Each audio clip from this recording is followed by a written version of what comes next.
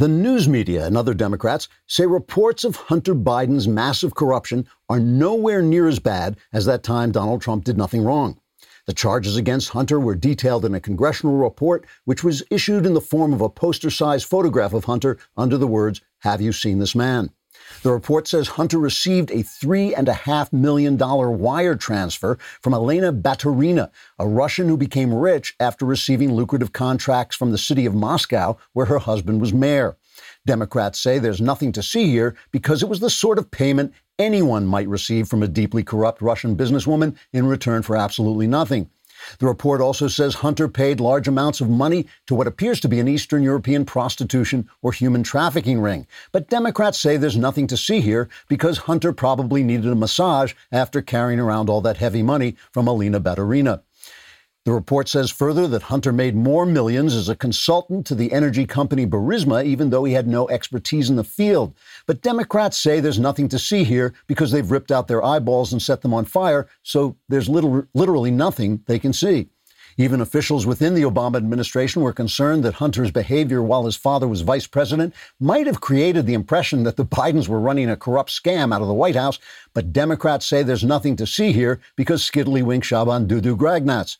Reporters immediately gathered around Joe Biden's basement to ask the candidate such tough questions as, what does it say about Donald Trump's soul that after killing thousands of people by giving them coronavirus, he has the gall to accuse your beloved son of some sort of wrongdoing just because he made millions off corrupt Russian and Ukrainian officials while you were VP?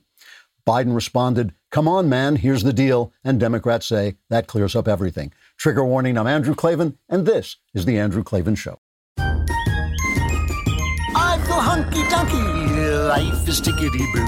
Birds are winging, also singing hunky-dunky-doo. Ship-shaped, ipsy-topsy, the world is zippity-zing. It's a wonderful day, hurrah, hooray! It makes me want to sing. Oh, hurrah, hooray! Oh, hooray, hurrah! All right, the massive behind-the-scenes conspiracy known as Klavanon continues. If you want to keep track of all the details, you want to go on YouTube and subscribe to my YouTube channel. It's youtube.com/Andrew Klavan. After September 28th, I won't be on the Daily Wire Daily Wire station because, not because I'm leaving the Daily Wire, just because they're absolutely ashamed to be associated with me and wanted to put me on the side. Actually, they have their own content, and I will have my own original content on the Andrew Klavan YouTube channel. So please go on there, subscribe, ring the bell. You'll get all the latest, and leave a comment. Because if your comment is suitably incoherent and ridiculous, we will read it on the show just to raise the level of the comments here.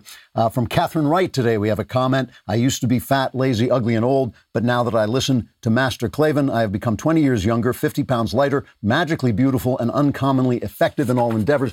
That's a true story that actually does happen, and the results are instantaneous, or Jeremy Boring will personally come to your house and give you your money back. In Louisville, after months of news reports that Breonna Taylor was shot down in her own apartment after police barged in on her with a no-knock warrant, an investigation reveals that the police did knock and announce themselves, even though they didn't have to, and that Taylor's boyfriend opened fire on the cops first, and Taylor was killed in the crossfire when the cops fired back.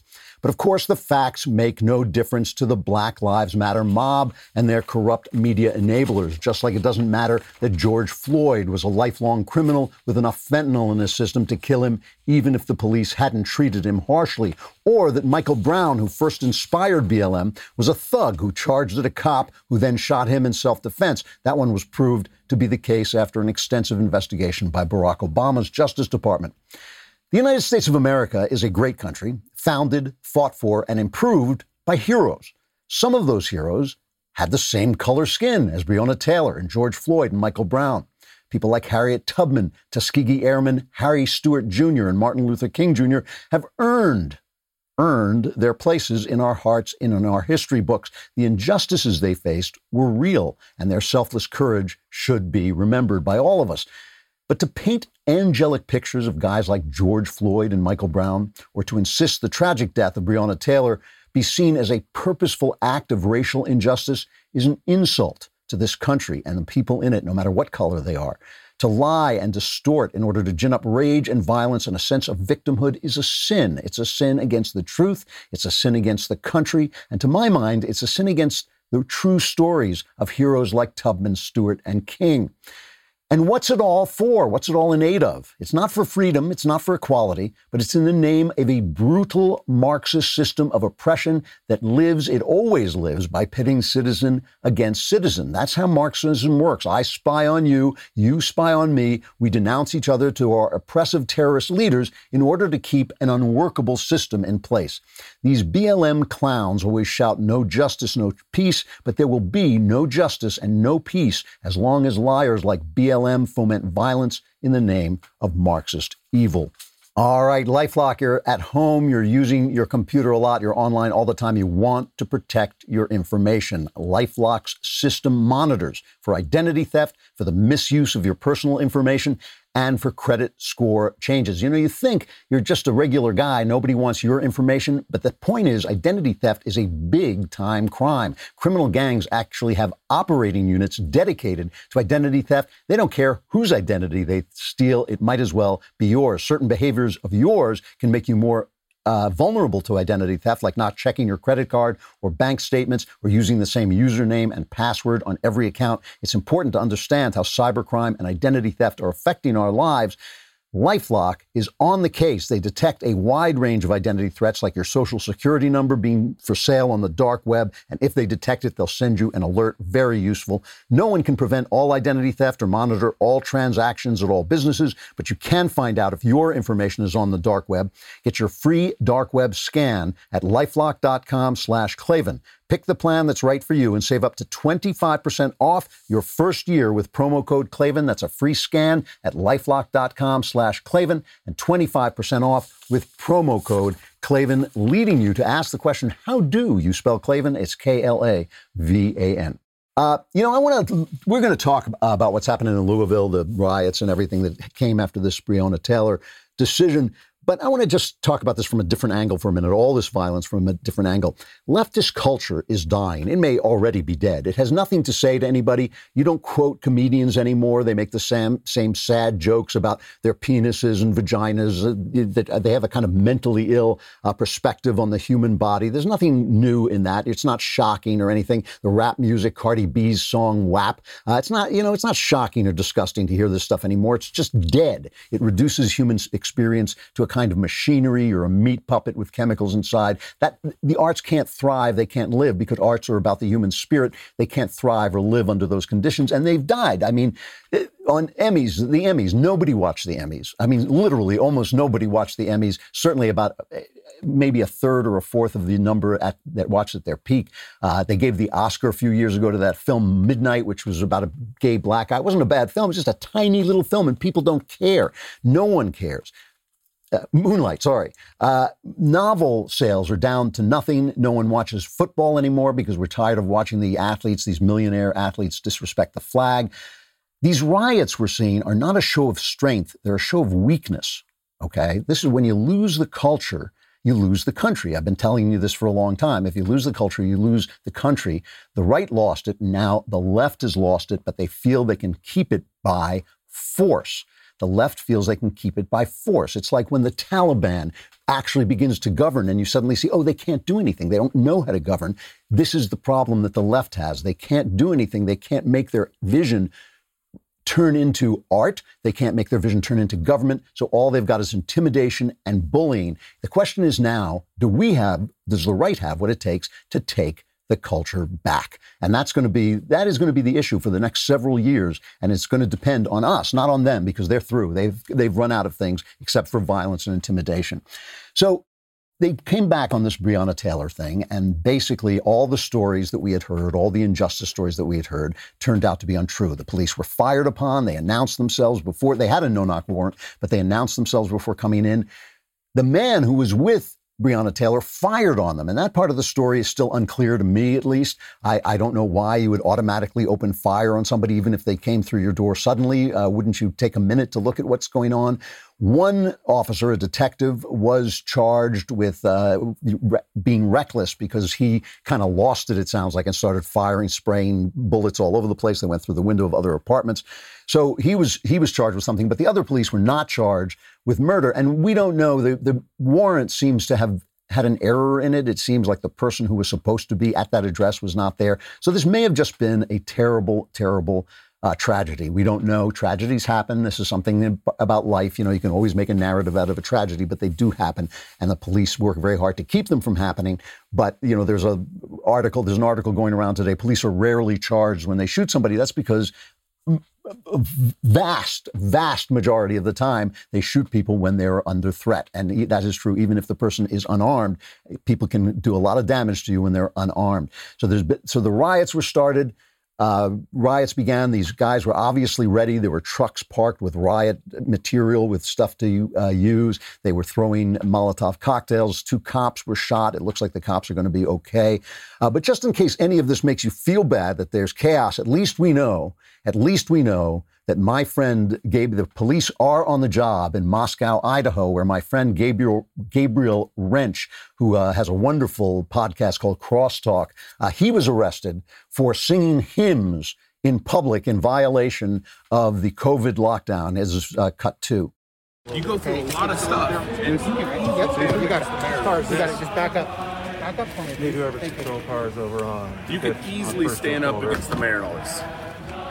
Oh, wow, listen to that soundtrack. I don't care if you guys are tough people. We're gonna have to. Guys, you know what's wrong, guys. Come on, guys. We back you guys. Everyone stood there. Everyone stood there hating you guys. We back you guys up. You know we back you, and no one did this to them. Serve the people, not no the one mayor. did this to them. I have the right to assemble, and you guys are arresting me. Officer, this has to be getting to you, man. Are you sharing this right You now? have to know that this is not right. You have to know that this is wrong. What's going on? I'm getting arrested for not social distancing. That's Gabe's brother. Yeah. Like me and you. Are you kidding? No. There's language coming. The funny thing is, by the way, Gabe has an actual note from his doctor that he's not supposed to use a mask. So I guess that's what they're arresting him for. They arrested 2 music teachers for standing. They were married. They were arrested for standing too close to one another. Obviously, this is intimidation. I don't know if you blame the cops. I mean, the cops are trying to carry out their orders. I think it's a good thing for American cops to not carry out orders like that. But of course, the mask social distancing order comes down from the mayor. Gabe is running his name is Gabe Wrench, R-E-N-C-H. He is running against the Democrat Tom Lamar in the election for the city council or the county commission. I'm sorry, the county commission. So at least we know, at least we know that Gabe is under control, that he won't be singing hymns in a big hurry anytime soon, while they will continue throwing Molotov cocktails in Louisville and shooting the police. I want to talk about Daniel Cameron. I always tell you, I give you tomorrow's news today. I spotted him right away. I think before anybody else, I spotted him right away because they were so busy. The news media was so busy running people down at the GOP convention. They didn't take the time to notice that Daniel Cameron got up and gave this terrific speech. It really was one of the highlights of the convention. And so he had an enviable task of coming out into what he knows is a tense situation governed by news media and BLM narratives. He knows that these narratives are going around. He knows the outrage is being spread. He knows the lawyer for Breonna Taylor has an interest in spreading outrage, and the news media has an interest in backing them up because they're leftist, or they think they're leftist. They think they're leftist until the mob shows up at their door. And so Cameron came out and did a great job of announcing the results of an actual investigation that showed that the police had not broken the law. And again, we're not quite sure yet whether this is pure tragedy. We don't exactly know what it was. But let's take a listen and a look at some of what Cameron said. This is cut 8. Justice sought by violence is not justice. It just becomes revenge. And in our system, criminal justice isn't the quest for revenge. It's the quest for truth, evidence, and facts, and the use of that truth as we fairly apply our laws. Our reaction to the truth today says what kind of society we want to be. Do we really want the truth, or do we want a truth that fits our narrative? Do we want the facts, or are we content to blindly accept our own version of events?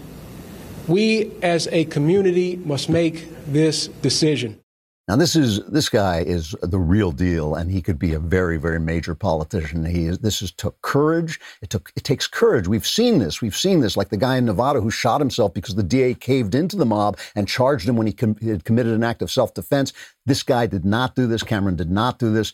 This is a guy with a real future, and you can bet there's going to be a push to get him out of office. You can bet, and I wouldn't be surprised if our old friend George Soros is behind it. Let us listen to one more thing, because this is an important point. These are local matters, right? If the cops are bad in a town, and that happens, there are bad police forces, just like there are bad everything else. If that's something that the locals deal with. What we're dealing with is a narrative being forced down from above on localities. That's what they're doing. They're coming into this town and saying, this is part of a nationwide story. It's not. The facts do not support that. And so basically, you have outside people, organized outside people, well-funded outside people, bringing violence to Louisville and basically catching up anybody who's local that they can into that maelstrom. So here he is talking about that. It's cut 9. There will be celebrities, influencers, and activists who, having never lived in Kentucky, will try to tell us how to feel, suggesting they understand the facts of this case and that they know our community and the Commonwealth better than we do. But they don't. Let's not give in to their attempts to influence our thinking or capture our emotions. At the end of the day, it is up to us. We live here together. We work here and raise our families here together. So immediately, the way you know that what he said is important and true is because CNN immediately went out to debunk it, specifically this. I mean, who can deny that celebrities who knew nothing about Louisville, who know nothing about this case, who didn't do the investigation, who haven't examined the papers in the investigation, who didn't even probably listen to this, who can deny that they are already on Twitter putting out, my heart breaks, the outrage. What do they know? They don't know anything. We know they don't know anything. We know they march to a strict leftist beat, and they never vary from it. So Laura Coates, the senior legal analyst at CNN, she comes out immediately and goes after this point that Cameron's making specifically because she knows it's true. It's cut 7. It was not coincidental, nor was his statements about, don't let outsiders or celebrities or the media or influencers try to tell Kentucky people how to feel, that they should make sure that you are understanding these are all outsiders. These are all sort of triggering words for people, all hidden gestures to show that he was demonstrating that he was well aware of the talking points that are out there. And I found it very problematic, particularly given the great odds and lengths that he had went through, to talk about why he took so long to come to this conclusion, to put it before the grand jury, that he wanted to make sure that there was objectivity, that there was no hint of impropriety. Then you have a bullhorn in front of your face as you use these certain words. How dare he? How dare he talk about objectivity and justice and reality and facts? Facts don't, my narrative doesn't care about your facts. My crazy, ideas don't care about your facts. Unbelievable. And you have to remember, this is a sign that they've got nothing beyond the violence. They've got the political power when they can use it, and they've got the violence. I compare it to the Taliban, not because BLM is as bad as the Taliban, but because when they preach Sharia law, it sounds great. And people go, Sharia law, the injustices against Islam. But when they actually had the chance to govern, they turned Afghanistan and Syria and parts of Iraq, not just the Taliban, but Al-Qaeda as well and ISIS. They turned it into an apocalypse now scenario with heads on pikes and people being oppressed and beaten everywhere. Their arts have petered out on the left. Their governance has been shown to be nothing in their chazas and their chops. They've got nothing but terror. So they're terrorizing you in the name of terror, not in the name of justice. But that, however, has nothing to do with stamps.com, which is a wonderful way you can get to the post office without going to the post office. The post office is great. I have been living as a writer, you live off the post office. You need the post office. But I don't want to go to the post office. I don't want to get in my car and drive. I don't want to stand online. I just want it in my computer where everything else is. Everything else that I do is in there. The post office can be in there too. With Stamps.com, it gives you all of the services that you will get at the post office. You can print postage on demand, and you'll save money with discounted rates you can't even get at the post office. Stamps.com also offers UPS services with discounts up to 62% and no residential charges. Stamps.com is a no-brainer, saving you time and money. Right now, my listeners get a special offer that includes a 4-week trial plus free postage and a digital scale without any long-term commitment. Just go to Stamps.com, click on the microphone at the top of the homepage, and type in Klavan. That's Stamps.com. Enter Klavan. Put your stamp right through your printer. You can make a stamp onto your envelope, take it down, and mail it off with the question, how do you spell Klavan? That's Klavan. There are no E's. There are no E's in Klavan. All right. So this thing, I just want to go back to this Hunter Biden report because it really is egregious corruption that was going on in the White House while Joe Biden was vice president. Hunter Biden was dealing with the Chinese. He was dealing with the Ukrainians while Joe Biden was in charge of the Ukrainian situation. He was dealing with Russians. He was getting money from them. He was spending money apparently on these sex slavers. We don't know what that's about yet. And Joe Biden lied about it. Joe Biden said that he said, I've never spoken to my son about his overseas business dealings, but the report includes testimony that he was informed and discussed it with Hunter. Now, the reason I go back to this is because just like with Black Lives Matter, they try to focus you on some supposed outrage that takes away from the fact that they've got nothing. They can't govern. They're selling Marxism. They're selling the destruction of the family. They took that off their page, but it's still what they believe in. So they're selling nothing. They're selling oppression, so they have to keep you focused on what they think is the outrage. And because there was no outrage, there was a sad situation in the Breonna Taylor case because there was no outrage there, just like there really was no outrage in Ferguson, outside St. Louis. They have to gin up that outrage and keep you focused on that. Joe Biden does the same thing. Anytime he's asked about his own corruption, anytime he's asked where his Supreme Court justices are, where's your list of Supreme Court justices, he always throws it back on Trump. Why aren't we talking about Donald Trump? Here is a clip that's from a year ago. It's been unearthed because of this report of him being asked about Hunter Biden. And all he's got is this kind of decrepit outrage where he tries to redirect everything to Trump. And of course, the press, they're willing idiots, let him do it. How is your role as vice president in charge of policy in Ukraine and your son's job in Ukraine? How is that not a conflict of interest? It's not a conflict of interest. There's been no indication of any conflict of interest from Ukraine or anywhere else. Period. I'm not going to respond to that. Let's focus on the problem. Focus on this man, what he's doing that no president has ever done. No president. Focus on this. I'm telling you, you have no right to focus on what you want to focus on. You have no right to. I'm not going to respond to that. He does it with everything. He does it with the Supreme Court justices. He does it. They all do it. They all do it. You know, the other day in California, it's a little bit of a tangent, but it's worth talking about. Governor Newsom banned the sale of gas-powered cars as of 2035. So 15 years from now, when he's long gone, suddenly California's not going to have gas-powered cars. Really, that really is something that's going to happen. So, I mean, you know, first of all, with electric cars use up as much and cause as much pollution as gas-powered cars do. Once you get into the batteries and creating them and all this stuff, our electrical grid already falls apart when you turn on the air conditioning. The whole city goes black when you turn on the air conditioning because they've got that green, New Deal. They've got the green power where our electrical grid is powered by unicorn breath. So the minute you turn on your TV, half the city goes dark, but we're going to be all of us are going to be charging our cars. So, they've just got nothing. They've got nothing. All they've got are these gestures, distractions, pointing back at you, outrage, all this kind of emotion, but nothing that will work as governance. And you have to be fighting for something. That's the thing. Just to give you an example, Trump was giving a press conference yesterday, and they asked him this incredibly absurd question. This is cut 20. Will you commit to making sure that there is a peaceful transferal of power after the election? Well, we're going to have to see what happens. You know that I've been complaining very strongly about the ballots, and the ballots are a disaster. I understand that, but people are rioting. Do you commit to making sure that there's a peaceful transferal of power? We want to get rid of the ballots, and you'll have we'll have a very peaceful.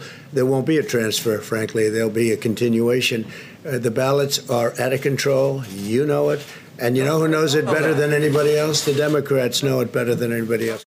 Why is he even asking him? Why is he even asking him? And by the way, they cut out the part where he says win, lose, or draw. If he wins, why should there even be a transfer of power? This is nonsense. And the usual suspects, the usual never-Trumpers they were wilting. They were wilting. You know, it's really, this is getting annoying with these never-Trumpers. They have gone down this road of illogic where there's somehow some ideal party that we're going to vote for that's not making any mistakes, it's not doing anything wrong. And they're actually they're actually saying, the Republicans shouldn't appoint a Supreme Court judge. It's just causing dissension. There's dissension. We need to have comedy. We need to all be together. We need unity. When has there ever been unity in a democratic polity? When has there ever been unity when you're in a democracy? We're all supposed to be fighting with one another. We're supposed to be doing it according to the rules and with some sort of civility. But why on earth would the Republicans not appoint a new Supreme Court justice to fulfill the seat of Justice Bader Ginsburg? Why wouldn't they do that? I mean, would the Democrats hold back? It's insane. But these never-Trumpers have followed this line. So now they're saying, Trump won't commit to the peaceful transfer of power. Well, first of all, the Democrats still haven't accepted the transfer of power. These riots that they are accepting and encouraging and turning a blind eye to and helping with the bail of the people committing them, these riots are part of their non-acceptance of the peaceful transfer of power. Hillary Clinton doesn't want Joe Biden to concede under any circumstances. Cut 21. They have a couple of scenarios that they're looking toward. One is messing up absentee balloting so that they then get maybe a narrow advantage in the Electoral College on Election Day. Joe Biden should not concede under any circumstances because I think this is going to drag out, and eventually I do believe he will win if we don't give an inch and if we are as focused and relentless as the other side is. And Biden, by the way, said they're going to need the military to take Trump out. This is cut 1. I'm absolutely convinced they will escort him from the White House with great dispatch. So they're not committing to the peaceful transfer of power. Listen, there's going to be a peaceful transfer of power unless, of course, Trump wins, which I actually suspect he could very well do. Then there'll be riots. Then there will be riots. But the transfer of power will take place peacefully, I do believe. But it's absurd. It is absurd. What essentially this reporter was asking him, is if the Democrats steal the election, will you accept it without a peep? That's essentially what they're asking him. Because they're not asking Joe Biden. They're not asking Joe Biden if he'll concede if he loses. They're not asking him that. They're not asking him anything. I mean, the guy barely comes out of his cellar, so they don't get a chance to ask him anything. But they're asking, these are ridiculous questions. And the only thing that bothers me about it, the press is so corrupt. The press is absolutely cancerous with corruption. The only thing that bothers me about it is the never-Trumpers. It really bugs me at this point that these guys who are good people, I know they're good people, but they have gone down the wrong road. You get a wrong idea, you don't let go of your wrong idea, it is going to come back and bite you on the tuchus. You know, I mean, this is the thing. When you go down that road, when you follow that road, you're going to start saying stuff like, evil Donald Trump, he's not going to commit to the peaceful, he's destroying the American, tradition. Unbelievably ridiculous, just completely ridiculous. And to fall for the machinations of our corrupt press is really, at this point, a sin for anybody on the right side of the aisle. But at least the media is now agrees that the president has the right to appoint a Supreme Court justice to fill in for Ruth Bader Ginsburg. They now agree that he should do this. This is a montage of media agreement, cut 5. It would be rare for the Senate to turn the president down in an election year. 17 presidents, including 5 in the 20th century, successfully put justices on the court during an election year. 6 Supreme Court justices have been confirmed in presidential election years. The Senate voted on 7 Supreme Court nominees during election years. And a critical seat on the Supreme Court for now held hostage to presidential campaign politics. Refusing to hold a hearing on a Supreme Court nominee takes the GOP's congressional dysfunction to new lows. Just hold the hearing. Seriously, just hold the hearing. Do you think people look at this as another one of those boots in the face to the president? Obstructionism that I am not endorsing. I think it's outrageous. What they want to say is he's got a 3-year term. I mean, you were elected for 4 years, and you get to nominate for 4 years. It is all about politics of the ugly variety. Now, how many of you guessed that was not a modern day, it was not today's news media, it was news media, of course, when they wanted Merrick Garland in there to replace Scalia. That's from our friends at Newsbusters. They put that together. The hypocrisy, of course, drips from them. Anybody who pays attention to the questions the press is asking Donald Trump as if they were important is being gulled, is being conned. Anybody who pays attention to the left at all as a serious builder of a society is being gulled altogether. Hey, we are going to have a backstage for the debates. We are going to cover the debates in a full backstage. That's Tuesday, September 29th at 8:45 p.m. Eastern, 5:45 p.m. in the real world where we live. We will talk with the God King, Jeremy Boring, Mr. Shapiro, that guy Knowles, and we will all watch the debates together and comment on what happens. It should be really, really interesting, but you got to subscribe if you want to ask us questions. So go over to dailywire.com and subscribe now.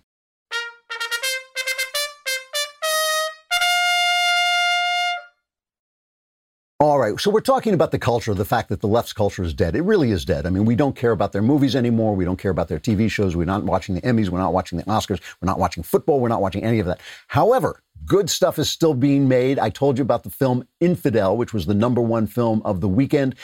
This is Jim Caviezel playing a Christian man who goes over to the Middle East and in a moment of passion basically preaches to people and is summarily kidnapped. Let's take a look at the trailer if we've got it.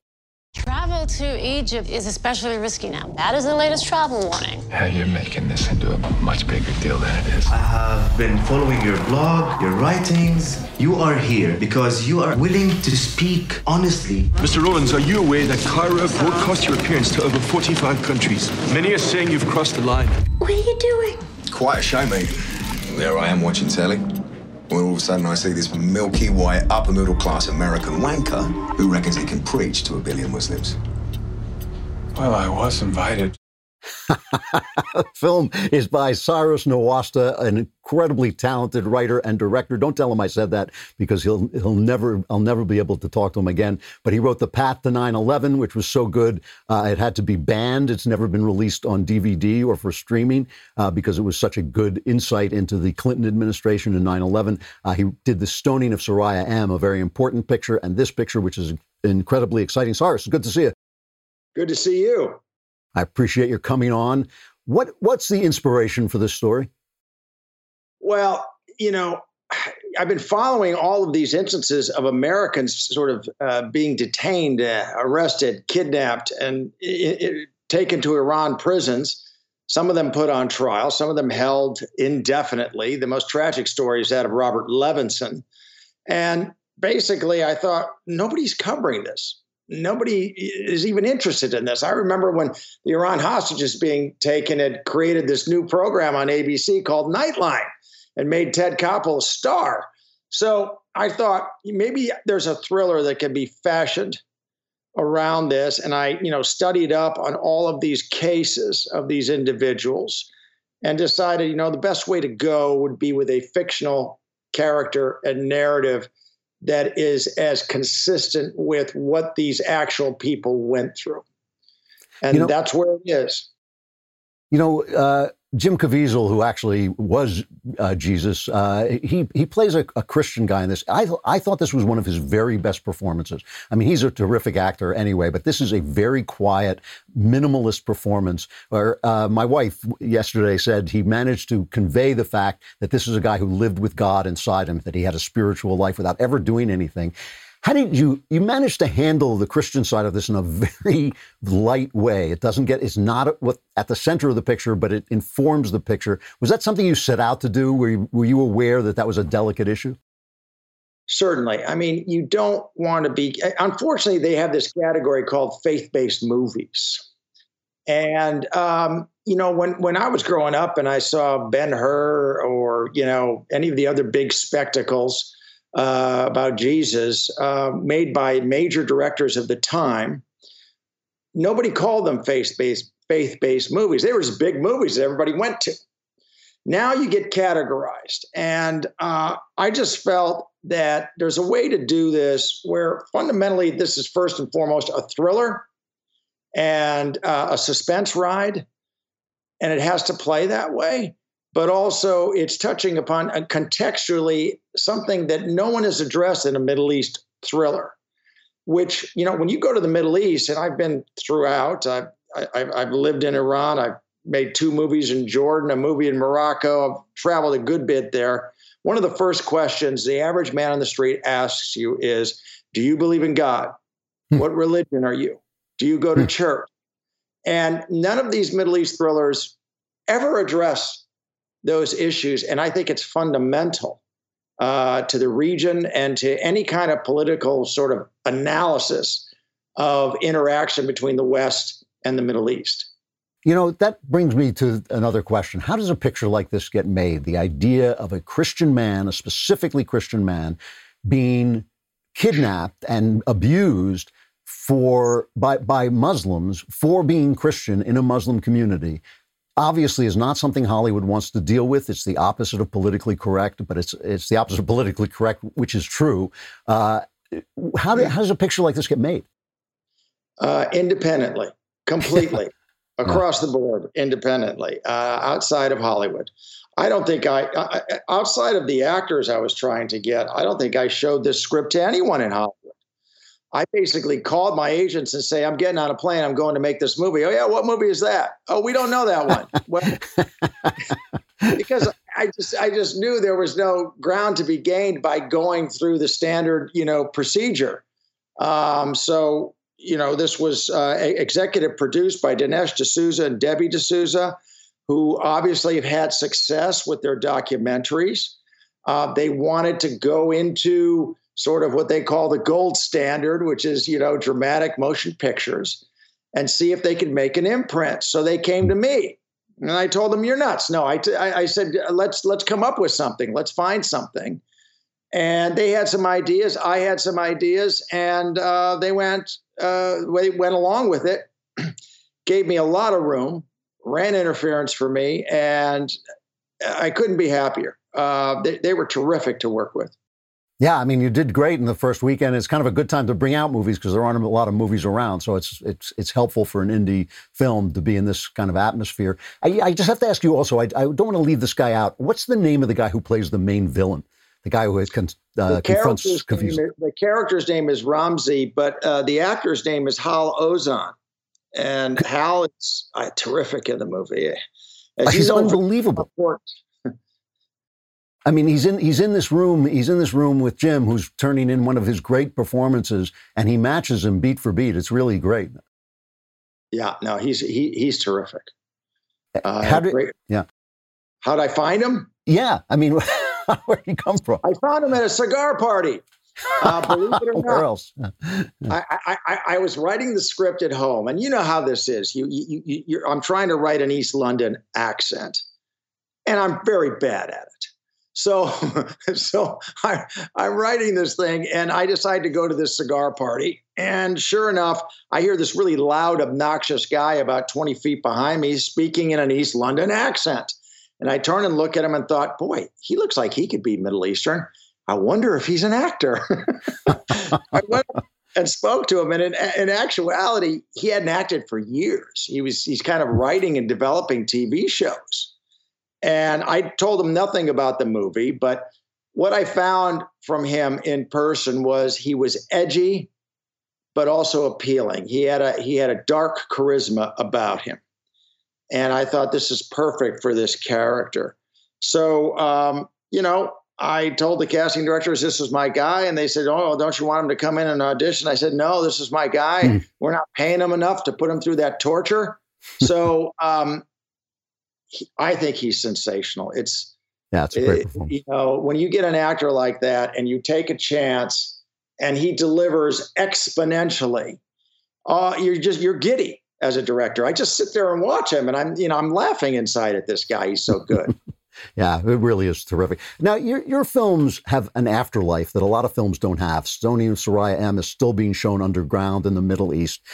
But it's one film, and I bring this up every time you're on because I think it's a major important story. And when I once tried to write about it in the Washington Post, they actually told me, no, you may not write about this. You may not include information about this, which is The Path to 9/11. The Path to 9/11 was one of the biggest television movies ever made. It had scenes. It was very fair. It showed how both George W. Bush and Bill Clinton allowed 9/11 to gather, but it did show scenes of Bill Clinton refusing to take out Osama bin Laden because he was immersed in this scandal, the sex scandal, and which is real. That's a true story. You actually did tread very lightly on it, but it's a true story. And the Clinton camp went nuts, and you now cannot get this film, The Path to 9/11, on DVD or on streaming or anything. Is there any hope this is ever going to come out? I kind of doubt it. It's never been rebroadcast, never been released on DVD. I have many copies of the uncut version in my garage. If somebody wants to come over and get a couple, I give them away. But it's really sad. I mean, it was a classic example of a sort of, left-leaning media sort of snit. They kind of like where they're going crazy about this Supreme Court thing. It's just sort of an unreasoned insanity that takes place, and everything that they objected to at the time and questioned has sort of been proven true over the years. I mean, and the impression was even given by the media at the time that I had made up this whole thing that Clinton had these opportunities to get bin Laden. I mean, it's just silly. That's a granted historical fact now. And if anyone had done even a modicum of research at the time, they'd have found that. All right, I got to stop there. Cyrus Nowassa, the writer-director of Infidel. Go out and see it. Cy, it's always good to talk to you. I'll talk to you again soon. Thanks, Drew. Bye-bye. Bye-bye. Hey, listen, there's one last thing I got to deal with. We talk about the arts and we talk about the culture and all this stuff. And, talking about politics is very big now, right? You can make a good living. You get a lot of attention doing that. I've always tried very hard myself to contribute to the things that I talk about. So I talk about the arts. I try to make art. I try to make Another Kingdom and the Gosnell movie. I just handed in a new novel yesterday or the day before. I try to make the things that I talk about, not just talk about the things. And another guy who does that is Dan Bongino. And I have a lot of respect for Dan Bongino, not only because he can tear me apart with his bare hands, though that's the main reason I respect him. But I also have a lot of respect for him because he's not just a big-time talker with his podcast, with his appearances on Fox News.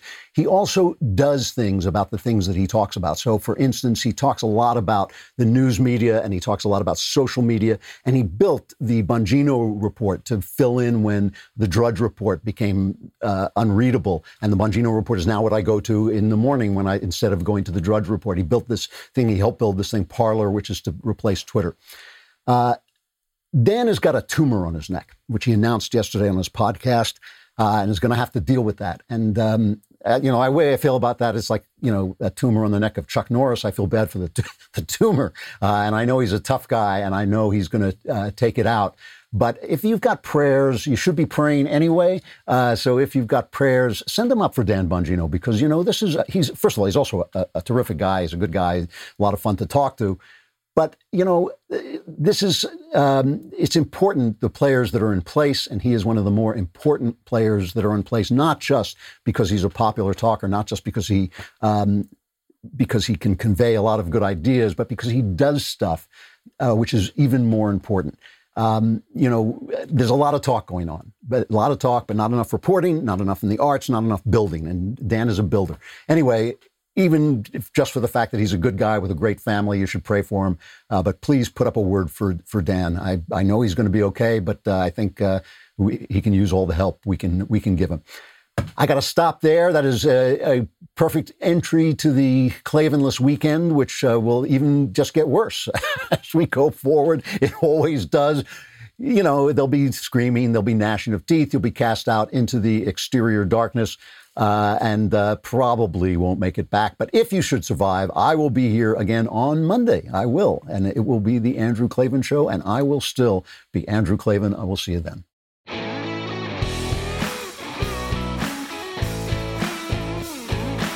Hey, if you enjoyed this episode, don't forget to subscribe. And if you want to help spread the word, give us a 5-star review and also tell your friends to subscribe too.